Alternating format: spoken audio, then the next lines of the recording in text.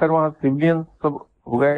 اس وقت شاید ہم 2 یا 3 لوگ سیولینس تھے, باقی سب فوجی افسر رہتے تھے وہاں. تو ایک فوجی افسر ایک دن میرے پاس آئے, کہنے لگے کہ آپ اللہ والے لوگوں کے پاس بہت جاتے ہیں, ایک آدمی مجھے ملا ہے وہاں کمال کا آدمی. تو میں نے کہا بھائی ملوا دیں آپ مجھے. کہنے لگے اجازت تم سے لینی پڑے گی, اس کے بغیر آپ جان. اجازت لے لی. خیر 3-4 روز کے بعد آئے کر کہنے لگے جی اجازت مل گئی آپ سے. چلیے تو ہم گئے, تو وہ بڑے شاہ صاحب تھے. تو وہاں کمرہ ان کا ایگزیکٹلی جس صوفے پہ آپ بیٹھے ہیں اس کی لینتھ کے برابر اور چوڑائی اس کی اس سے دگنی. وہ کمرہ ان کا ڈرائنگ روم بھی تھا, لاؤنج بھی تھا, بیڈ روم بھی تھا, کچن بھی اسی کے اندر, اسٹور بھی اسی کے اندر. تو ملے شاہ صاحب, گئے تو انہوں نے ڈرایا بہت تھا کہ بہت جلالی آدمی ہیں, بات کرنے دیتے فالتو کسی کو اپنے ساتھ. مجھے حیرت ہوئی, بڑی محبت سے ملے. کوئی یہ بھی نہیں پوچھا کیوں آئے, کیا کرنے آئے. تو چھوٹتے ہی مجھ سے کہنے لگے کہ آپ یہ لفظ پڑھیے. اور ہم تو انگریزی تعلیم کے مارے ہوئے تھے اور لمبے لمبے وظائف پڑھنے کے عادی تھے. وہ جو انہوں نے پڑھنے کو بتایا تو میں اب سوچتا رہا کہ یہ لفظ کیا ہے جو اس کو پڑھوں گا. کہنے لگے بس ایک احتیاط کر لیں کہ اس کے بعد دعا نہ مانگے آپ. ٹھیک ہے, نہیں مانگ سکتے. وہ میں اٹھنے لگا تو مجھے کہنے لگے بیٹھ جائیے آپ جو کچھ پڑھتے ہیں چھوڑ دیں. میں تو 40-42 وظائف صبح پڑھ رہا تھا, 40-42 وظائف رات کو پڑھتا تھا, اور میں پڑھتا چلا آ رہا تھا ایک زمانے سے. تو اب چھوڑنے کو کیسے دل چاہے. تو میں نے جو میں پڑھتا تھا وظائف ان سے کہا کہ یہ بھی چھوڑ دوں, یہ بھی چھوڑ دوں, یہ بھی چھوڑ دوں. ہاں چھوڑ دیں. میں نے کہا جی پڑھوں کیا, یہ جو لفظ کہا ہے. میں نے کہا جی یہ تو زیادہ سے زیادہ 5 وقت جو اگر میں وضو کروں, کیونکہ نہیں کرتا میں تو ایک بار صبح وضو کروں گا, بہت ہی ضرورت پڑ گئی تو رات کو کروں گا, ورنہ تو چل جاتا ہے الحمدللہ کام. تو ورچولی 24 گھنٹے میں ایک وضو ہے میرا. تو اس پہ زیادہ 4 بار پڑھ لوں گا یا 5 بار پڑھ لوں گا, یہ نہیں اور کیا ہوگا اس سے زیادہ. کہ بہت ہے یہی. اگر پورے دن میں آپ وہ سنگل ورڈ, جیسے میں مثال دے دوں آپ کو, زیڈ ہے, کہنے لگے وہ پڑھنا, وہ اس کا طریقہ بتا سکتا ہوں, لفظ نہیں بتاؤں گا میں پڑھنے کو. تو وہ یہ تھا کہ جب وضو کر رہے ہیں تو آپ ہاتھ دھو رہے ہیں تو ہاتھ دھونے کا طریقہ یوں ہے, وہ ایسے نہیں جیسے ہم دھوتے ہیں انگریزی طریقے سے بنی, وہ یوں دھونا تھا. تو یوں جب آپ ہاتھ دھو رہے ہیں وضو کے دوران بس اسی وقت پڑھنا, اس کے بعد نہیں پڑھنا. میں نے کہا 4 یا 5 بار, کہ بہت ہے, یہی بہت ہے. یہ کون سا لفظ ہے, یہ کیا ہے. یہ 3 دن یا 4 دن تو میں نے کر لیا صبر, پڑھتا رہا. چوتھے دن ہم نے کہا یار دیکھو تو دعا مانگ کے ہوگا کیا. تو دعا مانگ لی جا رہا. دعا مانگنے کی دیر تھی, نماز کے لیے کھڑا ہوا تو میرا خیال نماز مکمل کر لی, تو دعا مانگ رہا تھا. تو دعا کے دوران ایسے ہاتھ اٹھا کے دعا مانگ رہا تھا. تو میں نے ہاتھوں کے اندر اس طرح سے فلم چلتی ہوئی دیکھی. بہت ہی خوبصورت جگہ تھی. اس کا کچھ حصہ ملتا تھا مقبرہ جہانگیر سے اور کچھ ملتا تھا شالیمار گارڈن. میں نے کہا شاید خیال آیا ہے مجھے, بچپن میں گیا تھا شالیمار گارڈن دیکھ, مقبرہ جہانگیر بھی دیکھا. میں نے کہا شاید وہ پرانا خیال کوئی آ گیا, لیکن وہ اتنا کلیئر تھا. پھر ذرا غور سے دیکھا تو معلوم ہوا کہ ایگزیکٹلی یہ دونوں جگہ نہیں, اس سے ملتی ہیں لیکن ایگزیکٹلی وہ نہیں. کیا جگہ. اب میں اسی اس میں دعا مانگے جا رہا ہوں اور سوچ یہ رہا ہوں کہ کون سی جگہ ہے. تو خود ہی اپنے آپ پتہ چل گیا کہ یہ کیا جگہ ہے. بڑی خوشی ہوئی. چلو جیتے جی پہنچ گئے ہم وہاں, سیر کر لی. شاہ صاحب کے پاس پہنچے, ان سے کہا کہ جناب آج دعا مانگتے ہوئے میں نے نماز کے بعد یہ چیز دیکھی. میں نے کیا؟ تو میں نے کہا جی یہ دیکھا. کہ ذرا دوبارہ بتانا مجھے. تو ڈیٹیلز انہوں نے پوچھی تو میں نے بتا دی. پھر تھوڑی دیر سوچ کے کہنے لگے ذرا دوبارہ بولو کیا دیکھا تھا تم نے. تو مجھے اندازہ ہوا کہ اصل میں وہ ویریفائی کرنا چاہ رہے ہیں کہ عقل سے بتا رہا ہے یا واقعی دیکھا. تو میں نے پھر ڈیٹیلز دے دی. تو مراقبے میں چلے گئے. تھوڑی دیر کے بعد منہ اوپر کو اٹھایا کہ نہیں اتنی جلدی ہوا نہیں کرتا, اتنی جلدی ہو کیسے گیا. پھر مراقبے میں چلے گئے. تھوڑی دیر کے بعد پھر چہرہ اوپر اٹھایا. لیکن مجھے تم نے دعا مانگ لی تھی. میں نے کہا جی وہ 3 دن تو میں نے صبر کر لیا کہ دعا مانگنے سے ہوگا کیا. چوتھے دن میں نے کہا دیکھتے تو ہیں کہ ہوتا کیا. وہ بگڑ گئے. میرے پاس کیا لینے آئے ہو پھر تم, جاؤ بھاگو یہاں سے. وہ ڈنڈے ونڈے کھا کے ہم نے کہا یار یہ بندہ ہی پاگل ہے. اٹھ کے چلے آئے. چلو انہیں دنوں کچھ میرا ایک پرسنل کام کچھ اٹکا ہوا تھا, تو میں اکثر عشاء کی نماز کے بعد دعا مانگا کرتا تھا. عشاء کی نماز کے بعد جہاں نماز پہ بیٹھا ہوا تھا وظائف سے فارغ ہو کے, تو بابا سید تاج الدین اولیاء سے ملاقات ہو گئی. وہ تشریف لے آئے. تو مجھے بڑے شاہ صاحب کی شکل دکھا کے کہنے لگے کہ ان سے دعا کرا لو کام بن جائے گا. تو وہ تو چلے گئے بتا کے. تو میں نے کہا یار یہ بندہ تو پاگل ہے, اس سے دعا کیا کراؤں گا میں. مجھے معاف فرمائے, وہ بس ان دنوں ایسے ہی تھا. تو میں ٹال گیا. پھر 2-3 دن کے بعد دعا مانگ رہا تھا تو پھر بابا سید تاج الدین اولیاء تشریف لے آئے. پھر مجھے کہنے لگے کہ ان سے دعا کرا دو تمہارا کام ہو جائے گا. اور پھر ٹال دیا. تیسری بار پھر تشریف لائے تو بڑی تفصیل سے کہا یہ بہت بڑے ولی اللہ ہیں, ان سے جا کے دعا کرا لو ہمارا کام فوراً ہو جائے گا. پھر میں مجبور ہو گیا. میں نے کہا چلتے ہیں. آفس سے اٹھا, بڑے شاہ صاحب کے پاس چلا گیا. ہاں کیسے آئے؟ میں حضور ادھر سے گزرا تھا, سوچا آپ کو سلام کرتا چلوں. سلام کر لیا؟ جی بس جاؤ. تو میں دل میں کہا میں تو پہلی کہہ رہا پاگل ہے یہ آدمی. اٹھ کے آ گیا. اب کیا کہتا, وہ بے نہیں تھی. پھر چلا گیا میں ان کے پاس. ہاں آج کیسے آئے؟ میں کہا جی ادھر سے گزرا تھا, سوچا آپ سے ایک کپ چائے پیا جائے. کہ ہاں ہاں ضرور پیو. بڑی محبت سے کہا کہ ہاں ضرور پیو, بیٹھ. بیٹھا کے چائے بنائی, دی مجھ کو, میں نے پی لی. دیکھا میں نے کپ رکھا ہے واپس, چائے پی لی. میں نے کہا جی بس جاؤ, عجیب آدمی ہے. چلو چلے گئے. پھر آ گیا میں. ہاں آج کیسے آئے؟ تو میں چپ رہا. میں نے کہا اب تو نہیں پھنسوں میں ان کے ہاتھ میں. تو خود ہی بولے کوئی کام ہے؟ میں نے کہا جی. کہاں بولو کیا کام ہے. تو میں نے کہا جی وہ کام بتانے سے پہلے میں عرض کر دوں آپ سے کہ میں خود نہیں آیا. ایک بابا سید تاج الدین اولیاء ہیں, ان سے میری ملاقات ہوئی تھی, گھر پہ تشریف لائے. انہوں نے مجھے کہا کہ میں آپ کے پاس حاضر ہو جاؤں اور آپ سے دعا کے لیے کہہ دوں, اور اگر آپ دعا کر دیں گے تو کام ہو جائے گا. بگڑ گئے. آنکھیں ابل کے اتنی موٹی باہر تو آئی. وہ کون ہوتا کسی کے راز کھولنے والا, اس کو تو میں سیدھا کروں گا آج رات کو. تو شکر ہے ان دونوں کے درمیان ہی لڑائی, میں بچ گیا. اب تو تھوڑی دیر میں کول ڈاؤن ہو گئے. مجھے کہنے لگے اچھا ایسا کرو, تم آج تو نہیں فلاں دن بتایا ہے وہ جو میں بتاؤں گا نہیں آپ سے, اور اتنے بجے شام کو آ جانا, لیکن ٹائم کا خیال کر لیں. بالکل حاضر ہو جاؤں گا. میں گیا تو آ گئے. میں نے جی. تو گھڑی اپنے ہاتھ سے اتار کے اس کو سامنے رکھ لیا کہ نظر رہے اس پہ. تو مجھ سے اور باتیں کرنے لگے.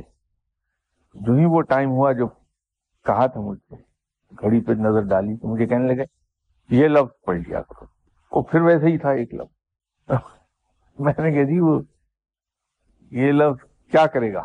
ہاں ایسا نہیں کہو. سوری. تو میں نے کہا یہ لفظ پڑھنے سے کشف حاصل ہو جائے گا؟ ہاں ہو جائے گا. میں نے کہا جی اس سے کرامات حاصل ہو جاتی؟ ہاں بالکل ہو جائے گی. جی اس سے سیر ہو جائے گی؟ بالکل ہوگی. اب میں جو کام کہوں اس سے ہوگا؟ ہاں ہوگا. میں نے دل میں کہا کہ یہ لفظ ہے کیا جس سے ہوگا؟ سچی بات ہے، پتا تھا نہیں. ہم تو یہی سمجھتے تسبیح پھیرنے سے آدمی بڑا ہوتا. ہم کو کیا پتا تھا کہ تسبیح سے تو کچھ بھی نہیں بنتا. ہم نے کہا کہ ٹھیک ہے. تو میں نے کہا جی کتنی بار پڑھنا ہے؟ ظہر کے بعد اتنی 1000 مرتبہ، بڑی لمبی تعداد. تو میں تو ویش کھا کے گرنے والا ہو گیا اتنی. تو میں نے کہا جی اس کا جو پہلا دور ہے وہ بنے گا 100 مہینے کا. تو اس کے بعد اس کی تعداد ریڈیوس ہو کے 1/4 رہ جائے گی. پھر وہ پڑھتے رہنا اوور تک، تو تم اس کا دور مکمل کر لو. تو میں نے کہا جی ٹائم کتنا لگے گا؟ کہ تمہارا تو میں نہیں کہہ سکتا کتنا لگے گا، اگر میں پڑھوں گا تو مجھے یہ 15 منٹ لگے گا. اتنی 1000 مرتبہ 15 منٹ؟ ہاں 15 منٹ لگے. تو میں پڑھ کے دکھا دیتا. میں نے کہا چلو ٹرائی کرتے ہیں. اگر انہیں 15 منٹ لگیں گے مجھے 20 منٹ لگ جائیں گے، اس پہ کیا ہوگا. تو بڑے اطمینان سے دفتر والوں سے میں نے کہا، ان کو بھی حیرت ہوئی. میں زندگی میں پہلی بار اٹھ کے بھاگا دفتر. میں نے کہا یار ظہر کی نماز میں گھر پہ پڑھوں گا، تو پھر میں آتا ہوں نماز پڑھ. ظہر کی نماز پڑھی، اس کے بعد تسبیح اٹھائی، اور چونکہ تعداد زیادہ تھی تو عنایت اللہ سے جا کے میں وہ ٹک ٹک والی تسبیح لے کے آیا، پڑھنی شروع کی. پڑھتے پڑھتے عصر کی نماز گئی. تو جب وہ مغرب کی اذان ہو رہی تھی تو وہ مکمل ہوئی تعداد. میں نے کہا لو پہلی برکت تو اس لفظ کی یہ دیکھی، اب نوکری گئی. نوکری چھوڑ کے گھر بیٹھوں گا تو تسبیح پڑھوں گا، ورنہ تو پڑھی نہیں جائے گی. گورنمنٹ کہاں مجھ کو ظہر تک کی نماز تک کی نوکری کرائے گی، یہ تو پوری. خیر وہ اللہ تعالیٰ کا کرم یہ ہو گیا، چھوڑی نہیں. میں نے پڑھتا رہا زبردستی. لیکن وہ آہستہ آہستہ ٹائم گھٹتے گھٹتے 1.5 گھنٹہ ہو گیا، پھر سوا، پھر 1، آخر پہ 45 منٹ پہ جا کے میں ٹک گیا. تو 45 منٹ میں وہ تعداد مکمل ہو جاتی. لیکن یہ ہو گیا کہ 14-15 دن کے بعد جو جاپانی تسبیح ہے میری، وہ اس سے گیئر گھس جاتے ہیں. رفتار تیز ہوتی پڑھنے کی، لیکن اگر تائیوانی ہو تو وہ 1 دن نہیں نکالتی، اس کے گیئر ہی گھس جاتے. تو ٹھیک 2.5 سال کے بعد کشف جاری ہو گیا. پھر دوسری چیزیں ملی. اب لوگ شاہ صاحب کے پاس آ رہے تھے گزشتہ 15 سال 20 سال سے. سڈنلی انہوں نے اناؤنس کر دیا ایک دن لوگوں کے درمیان بیٹھے بیٹھے کہ بھائی میں نے اپنی جیب سرفراز کو دے دی آج سے. وہ جیلسی پیدا ہو گئی. پھر ایک دن پتہ نہیں کیا ہوا، بیٹھے بیٹھے کیا سوچی، تو ایک دم لوگوں سے کہنے لگے کہ بھائی یہ سرفراز تو میرا بیٹا ہے. آخر پہ ایک دن کہنے لگے کہ میرے مرشد کے بھی ایک ہی خلیفہ تھے اور میرا بھی ایک ہی خلیفہ ہے، وہ یہ بیٹا. تو یوں خلافت عطا کر. لیکن پھر نتیجہ یہ ہوا کہ چاروں طرف سے لوگ جو تھے وہ میرے خلاف شروع ہو گئے. شاہ صاحب کو بھرنا شروع کر دیا. تو فقیر آدمی تھے، کہاں کسی کے چکروں میں آتے ہیں. تو نہیں ایسا نہیں، یہ تھوڑا سا آپ اس کو اس کی کریکشن کر لیجیے. دیکھیے بات یہ ہے کہ اس کی مثال بالکل ایسی ہے کہ یہاں آپ تشریف رکھے ہوئے ہیں، تو ایک آدمی آئے اور دروازہ کھولے، آپ سے کہے شوکت صاحب السلام علیکم، آپ ٹھیک ہیں؟ کہ اب میرے لائق کو خدمت اور چلا جائے. تو یہ روز آپ کے ساتھ ہونے لگے کہ بندہ آئے دروازہ کھولے، بڑے ادب سے سلام آپ کو کرے اور چلا جائے. تو کچھ عرصے کے بعد آپ مجبور ہو جائیں گے اس سے یہ پوچھنے کے لیے کہ بھائی کیا کوئی کام ہے آپ کو مجھ سے؟ تو پلٹ کے گئے نہیں کہ مجھے آپ سے کیا، میں تو صرف آپ کی محبت میں آتا ہوں، سلام کر کے چلا جاتا ہوں. تو آپ کا ریئیکشن کیا ہوگا؟ پھر ایک دن اس سے اصرار کر کے پوچھیں گے بھائی کام ہو تو بتا دو. اور پھر وہی جواب دے کہ نہیں جناب میں تو صرف آپ کی زیارت کرنے آتا ہوں، سلام کرتا ہوں چلا جاتا ہوں، آپ سے محبت ہے مجھے. تو پھر ہوگا کیا آپ کا ریئیکشن؟ کہ آپ گھر والوں سے کہیں گے کہ بھائی اس آدمی کا ذرا خیال رکھنا، اس کو کوئی ضرورت ہو تو اس کا خیال رکھا کرو اس کو. ایک مثال تو یہ ہے. دوسری مثال یہ ہے کہ ایک آدمی آئے، ابھی دروازہ کھولے، السلام علیکم شوکت صاحب. وعلیکم السلام. بس جی اسلام کرنے آیا تھا، ذرا 10 روپے تو دیجیے. پھر آ جائے آپ کے پاس اگلے دن، سلام کرے، جی اسلام کرنے آیا تھا، ذرا 20 روپے تو دیجیے. آپ اس سے چوتھی 5ویں مرتبہ چڑھ جائیں گے کہ یار اس نے کیا مذاق بنایا ہوا، وہ اٹھائے چلا.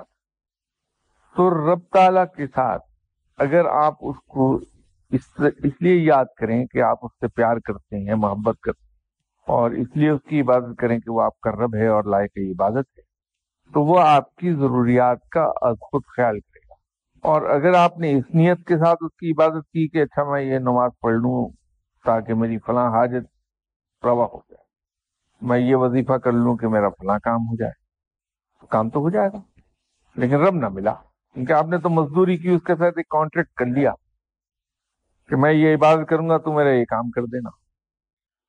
آپ نے عبادت کر لی، اس نے وہ کام کر دیا، کانٹریکٹ آپ کا پورا ہو گیا۔ تو وہ اس لیے میں آپ سے کہہ رہا تھا کہ اس کی عبادت کیجیے، اس نیت سے نہیں کہ میری فلاں حاجت جو ہے وہ پوری ہو جائے، میرا فلاں مشکل ختم ہو جائے، بس اس کی عبادت کیجیے کہ وہ لائق عبادت ہے اور وہ آپ کا رب ہے، تو وہ آپ کو لک آفٹر کرے گا پوری طرح۔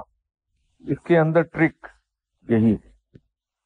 وہ جو لفظ جو تھا، جو نماز وضو کے وقت پڑھنا تھا، تو بعد میں بہت عرصے کے بعد پھر کیا تھا، ہم ڈسکلوز کر دیا تو وہ اس میں اعظم تھا۔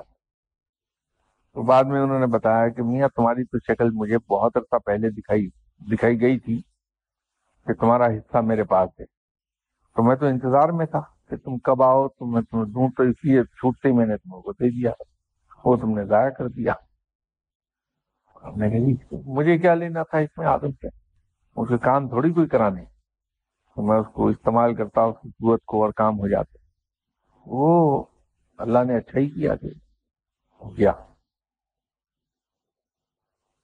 وہ اس میں یہ ہے کہ کچھ ایسی عبادات ہیں، کچھ ایسی تسبیحات ہیں اس کے بعد میں منع کر دیتا ہوں کہ اس کے بعد دعا نہ مانگی گا، نماز کے بعد مانگیے دعا، روٹین میں جو مانگتے ہیں، لیکن تسبیح پڑھنے کے بعد دعا نہ مانگی۔ اس کی وجہ یہ ہوتی ہے کہ وہ مزدوری کی شکل اختیار نہ کرنے پائے، عبادت رہ جائے۔ دعا تو مانگنی چاہیے اور پرزور طریقے پہ دعا مانگنی چاہیے۔ اب یہ اور بات ہے کہ آدمی دعا میں مانگے کیا، کہ وہ اس سے یہ کہہ دے کہ یا اللہ یہ کل کرکٹ کا بال لگا تھا، میرے سر میں درد ہو رہی ہے، دور کر دے، لکھتے ہوئے پین کی نب چپ گئی میری انگلی میں، درد ہو رہی ہے، دور کر دے۔ یا وہ بیٹا میرا اسکول جا رہا ہے، بستہ ہیوی ہے، ذرا فرشتہ بھیج، وہ بستہ اٹھا کے اس کو اسکول چھوڑایا کرے۔ یا تو یوں مانگ لے ایسی چیزیں جو اس کی نظر میں بے تحاشا حقیر ہیں، یا پھر وہ مانگ لے جس کا اس نے وعدہ نہیں کیا ہے، اس کا فضل مانگ لے، اس کا کرم مانگ لے، رحم مانگ لے، اس کی رحمت مانگ لے، اور تو اور خود اس کی اپنی ذات اس سے مانگ لے۔ یہ تو ہمت کی بات ہے۔ نہیں، میں انٹرسٹڈ جو ہے نا، وہ آپ اس کا انٹرسٹڈ، میں اس میں انٹرسٹڈ نہیں تھا کہ اس میں اعظم مجھے مل جائے میں دنیاوی کام کر لوں، وہ انٹرسٹ نہیں تھا، لیکن اس علم میں بہرحال میں انٹرسٹڈ تھا، اسی لیے تو لوگوں کے پاس پھرتا تھا۔ وہ دیکھیے، کچھ تو پروردگار نے ڈیسٹنی سیٹ کی ہوئی ہے لوگوں، اور جو جس کو کہتے ہیں قضاء و قدر کا معاملہ ہے۔ اور دوسری چیز یہ ہے کہ ایک چیز ہے جو آدمی اپنی محنت سے حاصل کرتا ہے، ٹھیک ہے، جن لوگوں کی ڈیسٹنی مقرر کی ہے رب نے، یا وہ خود ادھر کو جائیں گے محنت سے، رب تعالیٰ کو تو پتا ہے یہ کدھر جائے گا بندہ، تو جہاں سے اسے علم ملنا ہے اس آدمی کو اس کی شکل پہلے سے سکھا دی جاتی ہے کہ اس سے آپ کو ملے گا۔ تو آدمی جب وہاں جاتا ہے تو اس آدمی کو تو پہلے سے پتا ہوتا ہے میں نے اسے دینا ہے، تو وہ پھر اس کی ٹریننگ اسی حساب سے کرنا شروع کرتے ہیں۔ یہ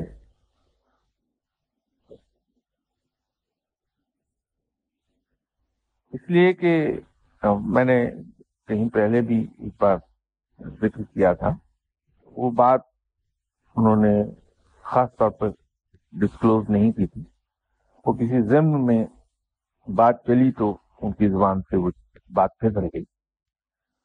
میری وائف کے ایک رشتہ دار ہیں ڈاکٹر واحد، ان کے ایک دوست تھے حکیم رحمت اللہ کا، جو یہ حکیم سعید کی فخر کرتے ہیں، یہ ڈاکٹر زاہد کے ساتھ میرے پاس آئے، انہیں آہستہ آہستہ پتہ چل گیا کہ میں شام کے وقت बुजुर्ग हैं, उनके पास जाके बैठता हूँ। उन्होंने मुझसे खास का इजहार किया कि जहाँ आप जाते हैं मुझे भी ले जाइए, आ जाइए। तो हकीम रहमतुल्लाह साहब भले आदमी थे, अल्लाह ने उनको एक खूबी अता फरमाई थी, जुबान के बड़े मीठे थे, तो जिससे मिलते थे उसके दिल में घर कर जाते, ये खूबी अता की थी अल्लाह ने।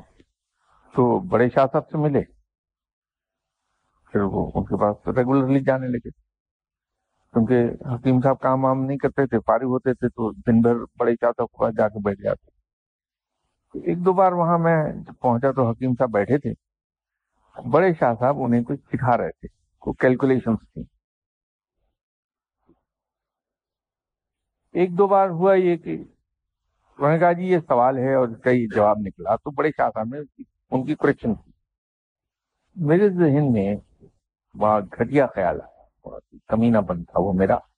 मेरे दिल में यह आ गया कि शाह साहब ने मुझे बेटा भी बनाया हुआ है, जेब भी अता की थी, और मुझे खिलाफत भी अता की, तो मुझे तो एक लफ्ज बता के तनख्वाह दिया है, और हकीम साहब को देखिए ये तमाम हिसाब किताब सिखा रहे हैं। बोला नहीं, एहतराम के मारे तो मुझसे नहीं। फिर एक बार उन्हें देखा, फिर यही ख्याल दिमाग में आ गया। तीसरी बार जब ख्याल आया तो मेरा ख्याल है कि बड़े शाह साहब ने रीड किया कि मैं यूं सोच रहा हूँ। तो जब हकीम साहब उठ के चले गए तो मुझे कहने लगे कि मियां देखो, बात ये है कि हम फकीर हैं, हमारे पास जो आदमी जिस नियत से जो लेने आता है हम उसको वैसा ही इल्म देते। तुम्हारी शक्ल दिखा के मुझे बताया गया था कि तुम्हारा हिस्सा मेरे पास है इल्म का, तो जब तुम आए तो मैंने तुम्हारा हिस्सा दे दिया। अब आगे तुम्हारी मेहनत है, किस तरह से इस पर चलते, जितना चलोगे आगे बढ़ते जाओ। हकीम साहब आए थे मेरे पास इस नियत से मुझसे कोई ऐसा इल्म ले लें कि लोग इनसे सवाल पूछें तो उसका सही जवाब निकाल के ये दे दें, उससे इनको इनकम हो जाए। तो मैंने उनको वो इल्म दे दिया। लेकिन तुम्हें जो मैंने इल्म दिया है वो इल्म दुनिया में एक वक्त में सिर्फ एक आदमी के पास होता है, कभी दो आदमियों के पास नहीं हुआ है। तो ये कैलकुलेशन करते हैं, तुम आसमान की तरफ निगाह उठाओगे तो देख के बता दिया करोगे कहाँ पर क्या चीज। तो मैं हंसा इस बात पर। तो मैंने कहा हजूर अब तो फिर दो आदमियों के पास हो गया ये इल्म एक वक्त में। कैसे? कि एक आप और एक मैं, और सख्त हुआ लहजा। कहने लगे ये तुम्हारी गलत फहमी है, तुम इस इल्म में अपने अरूज को उस वक्त पहुंचोगे जब मुझे दफन करके 72 कदम पीछे आके दुआ करो। अभी अरूज को नहीं पहुंचे थे, अभी मैं जिंदा बैठा। और ये मैंने महसूस किया, वाकई हुआ कि जब बड़े शाह साहब को दफन कर दिया, बड़ी तेज बारिश, अगस्त का महीना था, बहुत तेज बारिश। तो दुआ पढ़ी तो उसके बाद मुझे पता लगा कि मेरा वजन बढ़ गया, एकदम एहसास हुआ कि बहुत वेटी हो गया हूँ। तो उसके बाद की हालात ने फिर साबित कर दिया कि वाकई। तो इस हिसाब से कह रहा हूँ कि जो इल्म मुझे उन्होंने अता फरमाया वो उनके अपने अल्फाज में अगर मैं कहूँ तो वो एक वक्त में एक ही इंसान के पास, तो इसलिए वो इल्म। वैसे पढ़ने को उन्होंने कई लोगों को बताया, लेकिन एज तक इल्म नहीं।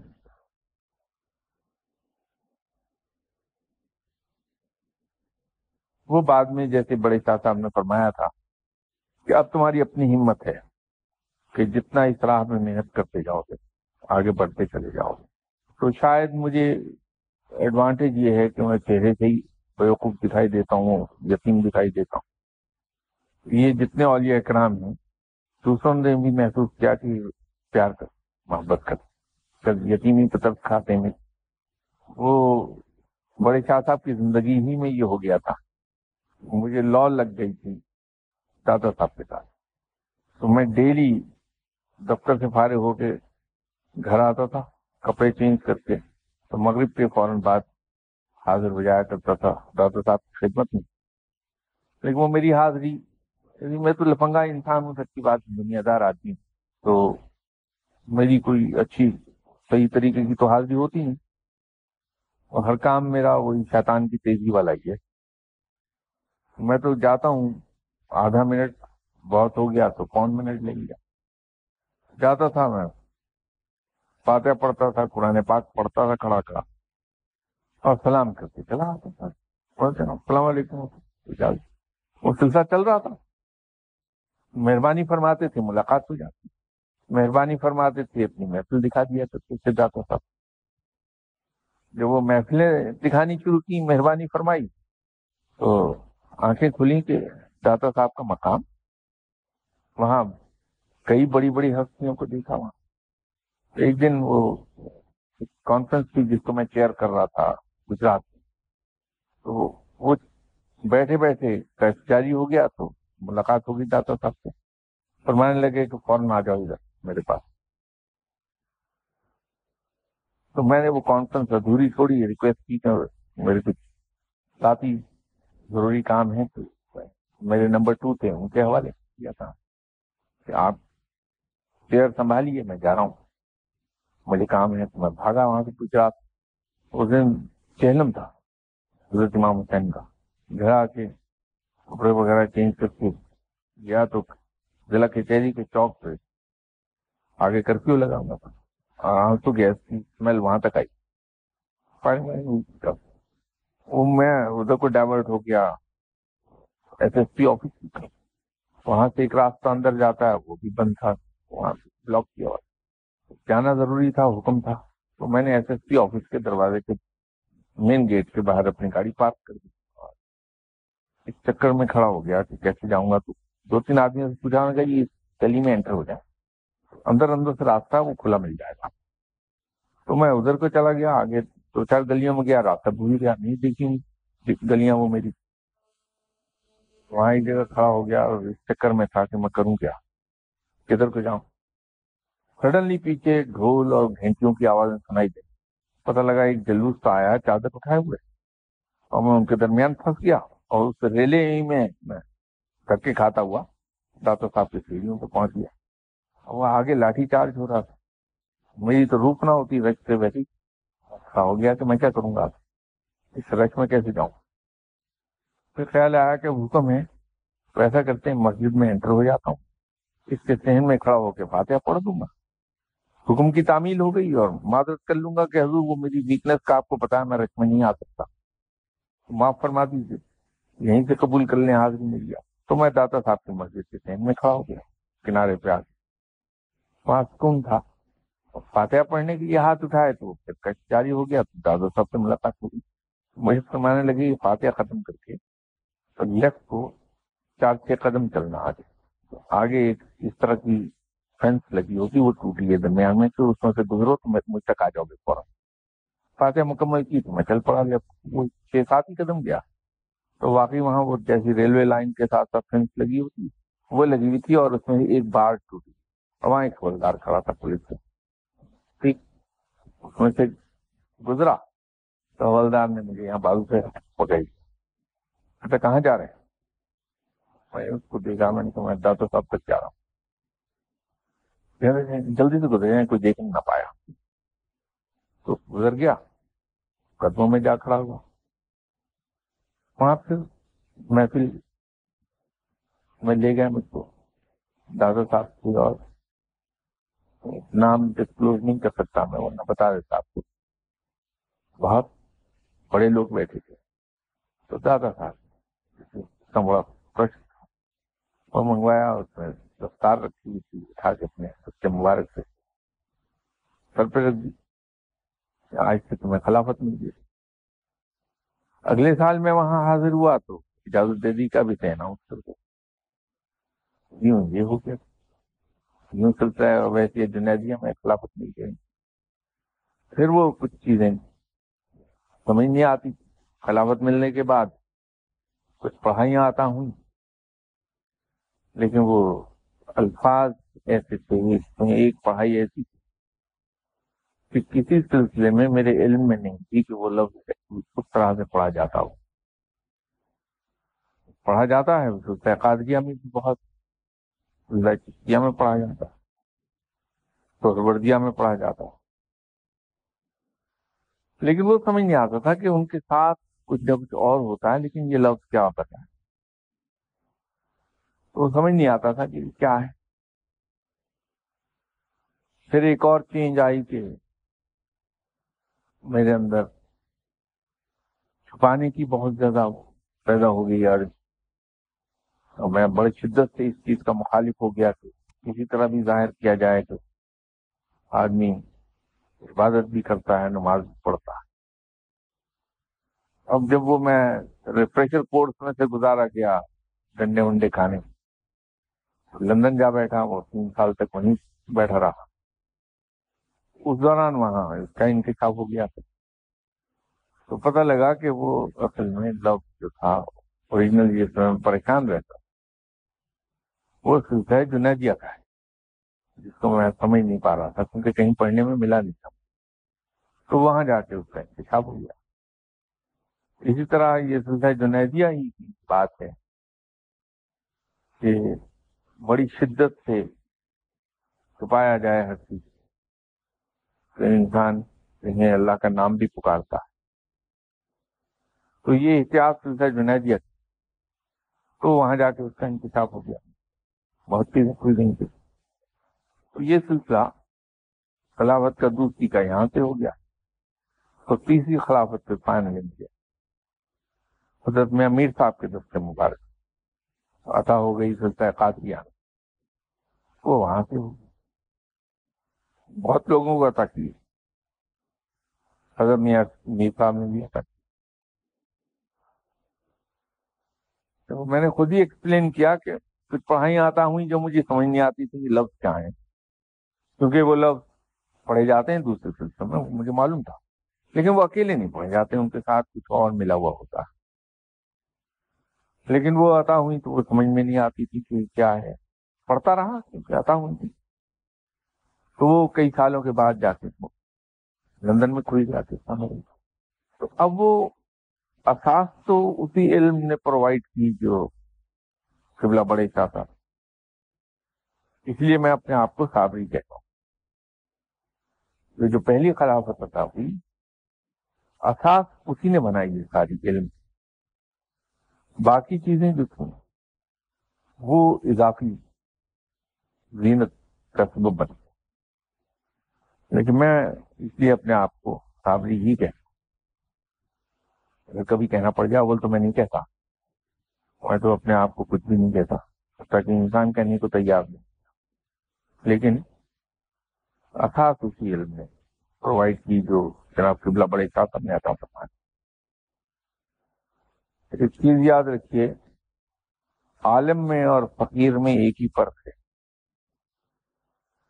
علم دونوں کے پاس وہی ہے،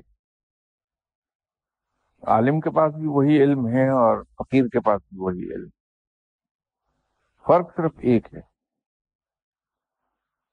عالم یہ بتاتا ہے کہ کیا چیز کیا ہے، واٹ از واٹ، لیکن فقیر اس پہ عمل کرنا سکھاتا ہے، یا دوسرے لفظوں میں فقیر یہ بتاتا ہے what is what and how to achieve it, عالم صرف اتنا بتاتا ہے واٹ از واٹ۔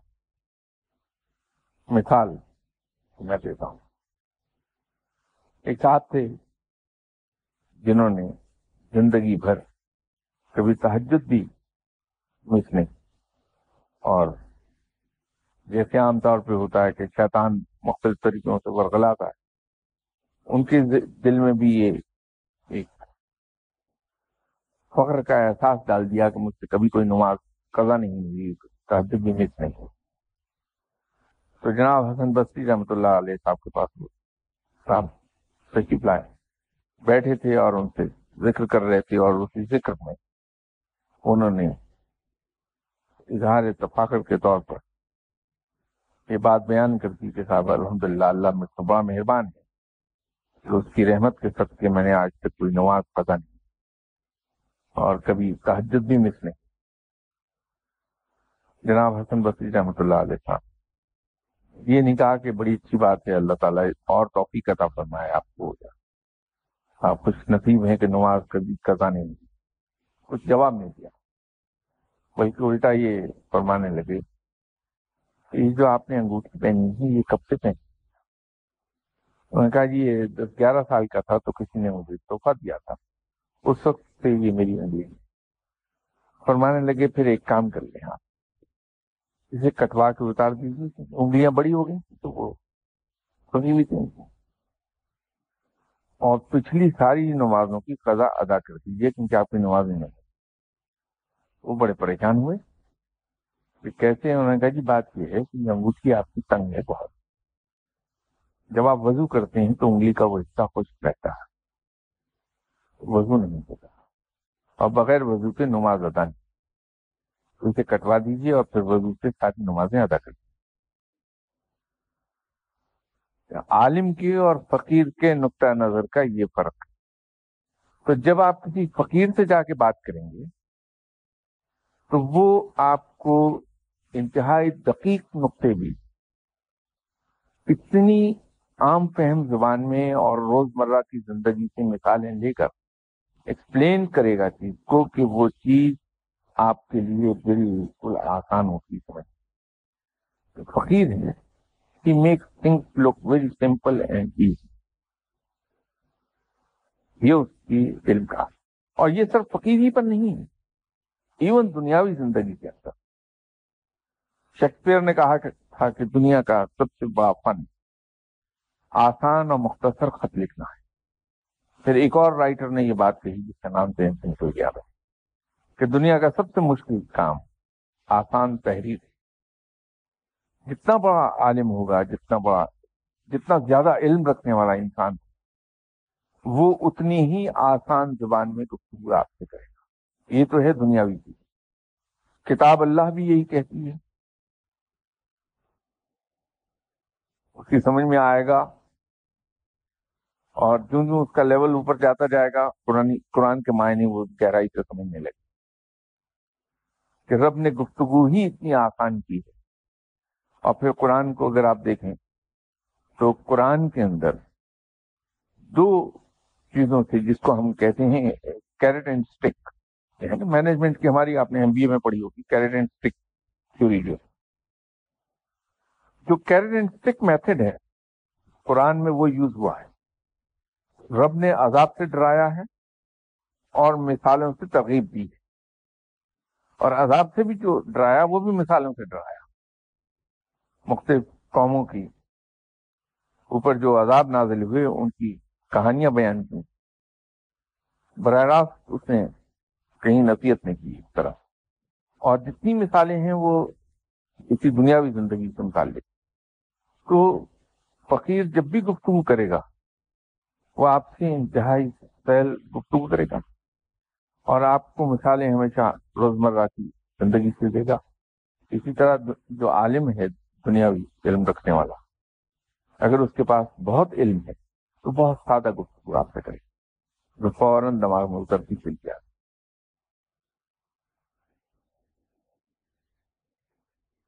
دیکھیے کشف معجوب تو آپ کے ہاتھ لگ گئی اس لیے آپ کو اندازہ ہو گیا اس کا۔ اگر آپ نے حضرت بایزید بستامی رحمۃ اللہ علیہ آپ کوئی کتاب پڑھی ہو تو اس کا ایک لفظ بھی ہماری سمجھ میں نہیں آئے گا، ایک لفظ نہیں ہم سمجھ سکتے۔ وجہ یہ ہے کہ حضرت بایزید بستامی رحمۃ اللہ علیہ صاحب کو ایک امتیاز حاصل ہے اولیاء کرام میں کہ یہ وہ ولی اللہ ہیں جنہوں نے تمام اولیاء کرام کے مقابلے سے سب سے زیادہ استادوں سے اکتساب علم کیا ہے۔ آپ نے شاید 110 فقیروں سے اکتساب علم کیا، علم بہت وسیع تھا، اعلیٰ پائے کا تھا۔ تو آپ کے جتنے شاگرد تھے وہ سب کے سب عالم تھے، جس طرح مولانا روم کے شاگرد عالم ہوا کرتے تھے، عام آدمی کبھی نہیں ہوا ان کا شاگرد۔ اسی طرح حضرت بایزید بستامی رحمۃ اللہ علیہ صاحب کے تمام شاگرد اولیاء کرام تھے، تو وہ ایڈوانس اسٹڈی وہاں سے حاصل کرتے تھے حضرت بایزید بستامی رحمۃ اللہ علیہ۔ تو حضرت بایزید بستامی رحمۃ اللہ علیہ صاحب کی لکھی ہوئی تمام کتابیں تھیں ہی اس لیول کے عالموں کے، ٹھیک؟ تو علم کے لوور درجے کا آدمی اس ہائر درجے کے علم کو نہیں سمجھ سکتا۔ اسی طرح کشف المحجوب کے بارے میں ایک چیز خود داتا صاحب نے فرمائی کہ جس انسان کا کوئی مرشد نہیں، یہ کتاب اس کی مرشد ہے۔ یہی ایک جملہ آپ کی بات کے جواب کے لیے کافی ہے۔ کہ وہ کتاب تو اصل میں انہوں نے ان لوگوں کی لکھی جو اس راہ کے راہی، لیکن ان کا گائیڈ نہیں، تو وہ گائیڈنس اس کتاب سے لیں، تو ایک اسپیسیفک پرپز سے وہ کتاب لکھی گئی۔ یہ بالکل ایسا ہے کہ پرائمری اسکول کے لیول کی کیمسٹری کی کتاب پڑھنے والا بچہ اگر ایم ایس سی کے لیول کی کیمسٹری کی کتاب کو پڑھے گا تو اس کو پلے نہیں پڑے گی کتاب۔ اگر ایم ایس سی کے لیول کی کیمسٹری کی کتاب بہت آسان لکھی گئی، at best what will happen, intermediate اور گریجویشن لیول کا اسٹوڈنٹ اس کو آسانی سے سمجھے۔ تو اتنی آسان کتاب کے لیے بھی آپ کے لیے ضروری ہے کہ آپ انٹرمیڈیٹ یا گریجویشن لیول کے اسٹوڈنٹ ہوں۔ پرائمری اسکول کا اسٹوڈنٹ پھر بھی ایم ایس سی کی کیمسٹری کی کتاب نہیں سمجھ سکتا۔ تو فالٹ ایم ایس سی کی کیمسٹری کی کتاب کا نہیں ہے، اس بچے کا ہے جو بہت ارلی اس کو پڑھنے کی کوشش کر رہا۔ تو کشف المحجوب واقعتاً بڑی آسان ہے، اتنی آسان کے بعد اس کی سادگی کھلنے لگتی ہے کہ اس سے آگے بھی بتایا ہوتا ڈاکٹر صاحب آپ نے، انسان وہاں یہ الجھنے لگتا تھا آپ کا، اس سے آگے بتا سکتے تھے آپ، بتا دیتے کیا یہ لکھا نہیں وہاں چھپا گیا آپ۔ تو پہلے آپ جو علم ہے، علم کو ہمیشہ زینہ استعمال کو سیکھنا چاہیے، اسٹیپ بائی اسٹیپ آپ آگے جائیے تو سیکھتے جائیں گے۔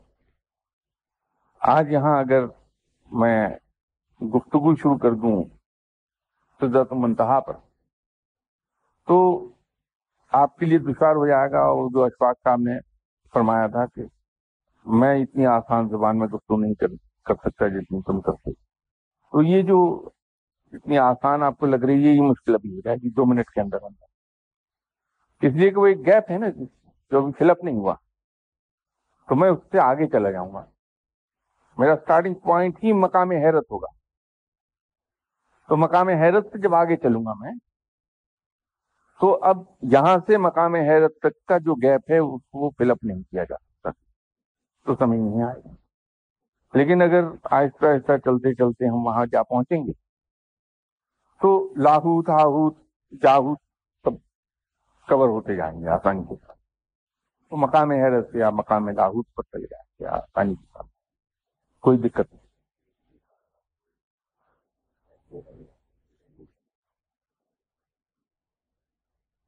فضا صاحب اللہ سے دعا فرمائیے کہ پروردگار میرے معاملات ایسے کر دے کہ میں 24 گھنٹے آپ لوگوں کی خدمت کروں۔ فی الحال تو رب مجھے دوڑائے پھر رہا ہے، جب جی چاہتا مجھ کو یو کے میں بٹھا دیتا، جب جی چاہتا کراچی لے جا بٹھاتا۔ الحمدللہ تنگی نہیں، سہولتیں دیتا ہے، لیکن میرے ایک جگہ نہ ٹکنے سے یہ کبھی مجھے دل میں ہلکا سا خیال بھی نہیں آیا کہ میری فیملی لائف ڈسٹرب ہوتی، میرے بچے ڈسٹرب ہو رہے ہیں یا مجھے دوڑ لگانا پڑتی ہے، وہ نہیں ہوئی۔ الحمدللہ اللہ تعالیٰ کی عنایت ہے، وہ میرے دوست کی عطا کردہ چیزیں ہیں، تو دوست کی ہر چیز عطا کی چیز جو ہے وہ ہنسی خوشی قابل قبول ہوتی۔ صرف یہ ہے کہ یہ خدمت کے اس میں ٹائم ہوتا نہیں ابھی۔ جی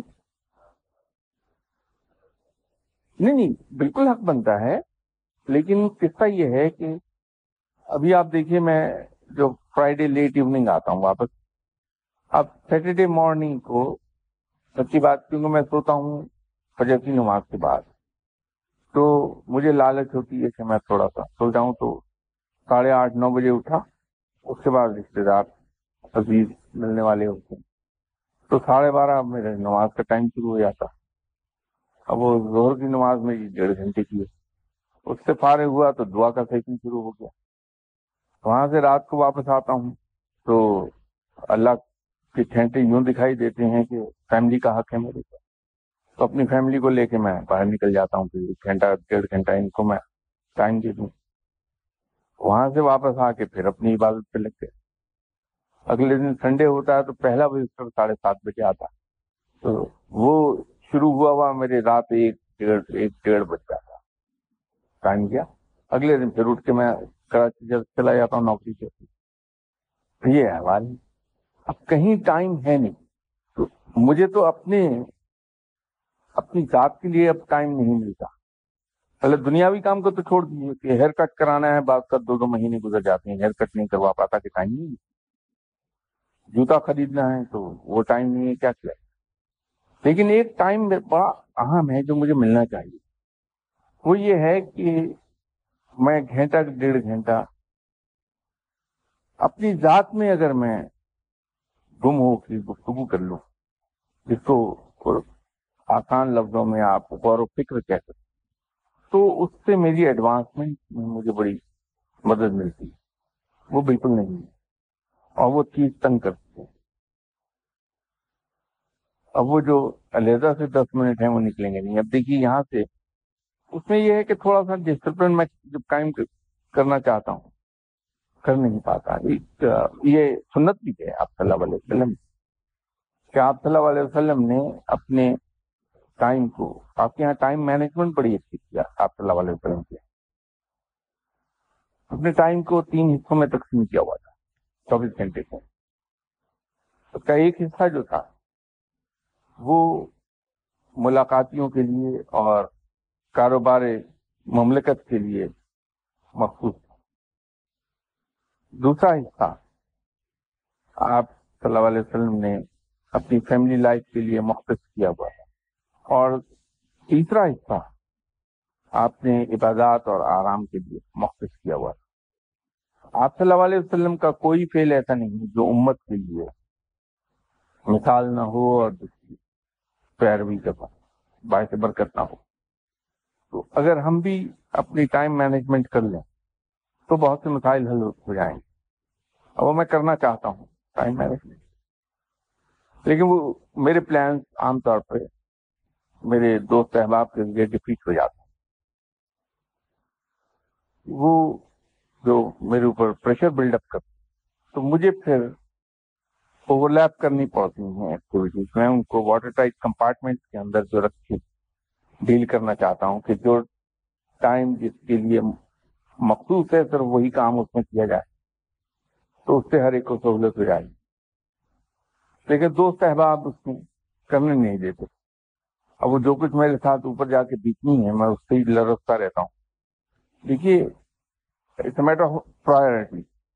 فرض کی پوچھ گچھ پہلے ہو، واجب کی اس کے بعد، اور نفل کی.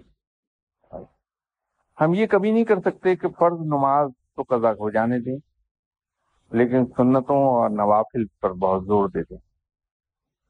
کیونکہ رب تعالیٰ کے یہاں پوچھ گچھ سب سے پہلی فرض کی ہوگی. اسی طرح جو آپ کی فیملی ہے، آپ کی فیملی آپ کی لائبلٹی ہے، اس کے آپ پر حقوق ہیں. تو رب کے یہاں جب ہم جائیں گے تو ہم سے اس کی پوچھ گچھ ہوگی، ڈنڈے چھینٹے اس پر پڑیں گے کہ آپ کی فیملی کے آپ پر جو حقوق تھے وہ آپ نے ادا کیے یا نہیں کیے. تو یہ جو عبادات ہیں یہ تو نفلی عبادات. تو پہلے تو پوچھ گچھ ہوگی فرض کے بارے میں ہم سے. تو اگر فرض میں کوتاہی ہونے لگے تو اس کے تو پھر گرم سلاخیں ٹخنوں پہ پڑیں گی چاہتا.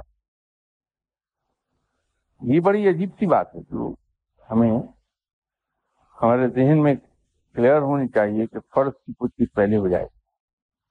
لیکن عجیب چیز ہے کہ ہم لوگ نفلی عبادات پر بہت زیادہ توجہ ہے ہماری اور نفلی کاموں پر، لیکن فرض کو ہم اتنا ہی غیر اہم سمجھ کے اگنور کر جاتے.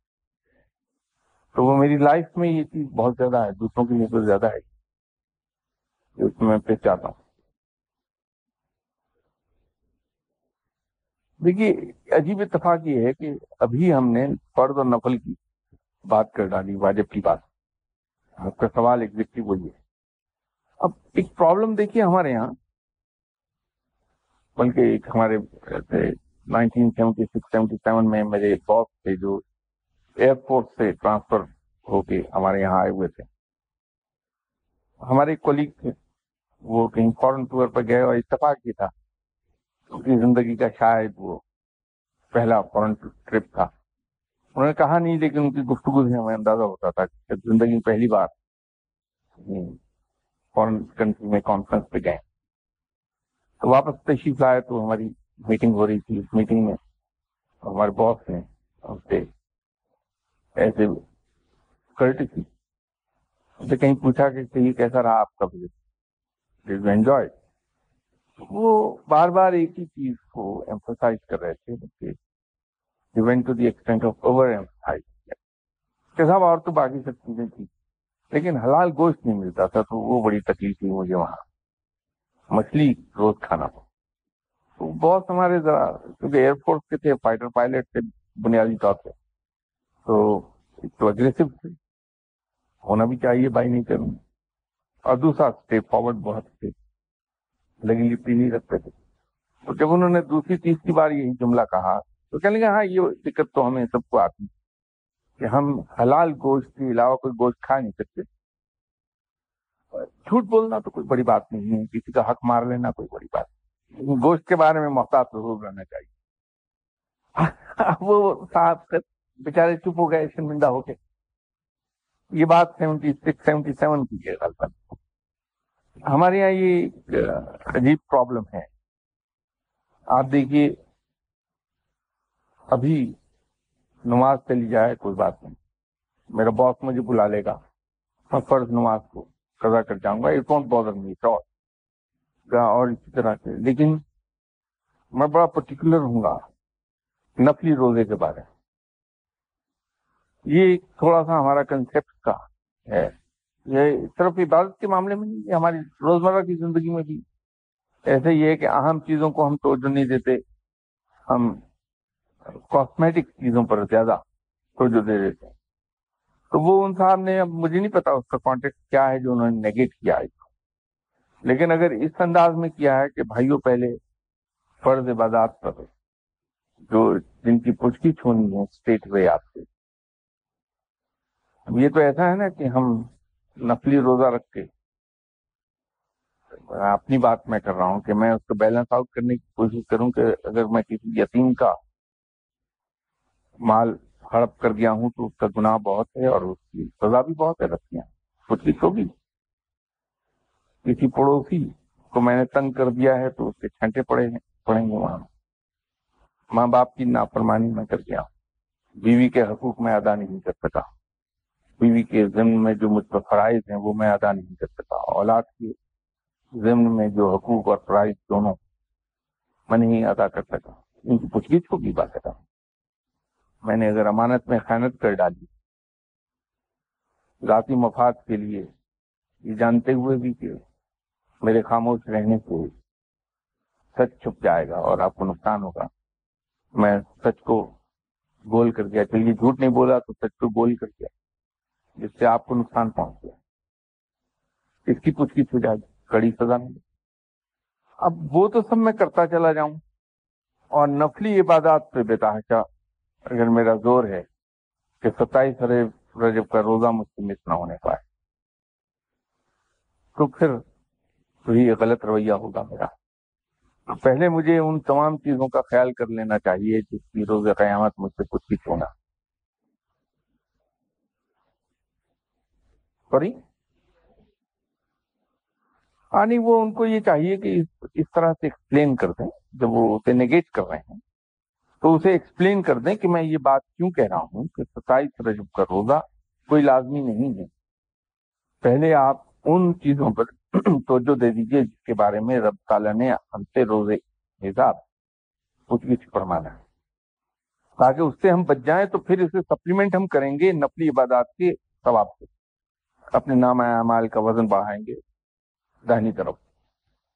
یہ کئی بار واقعہ پیش آیا, وہ تو قرآن میں بھی ہے کہ کہیں اولاد کی محبت میں گمراہ نہ کر دے, جہنم کی آگ میں ڈالے. تو یہ انسانی فطرت میں ہے کہ انسان کی محبت میں انسان اتنا آگے بڑھ جاتا ہے کہ پھر اس سے کچھ زیادتیاں ہو جاتی اور حقوق اللہ اور حقوق العباد دونوں اس سے متاثر ہو جاتے ہیں. وہ تو کئی ایک کو تنبیہ ملی ہو گئی کہ انسانی فطرت میں اولاد کی محبت بڑی خطرناک چیز ہے, آدمی غلط طرف چلا جاتا.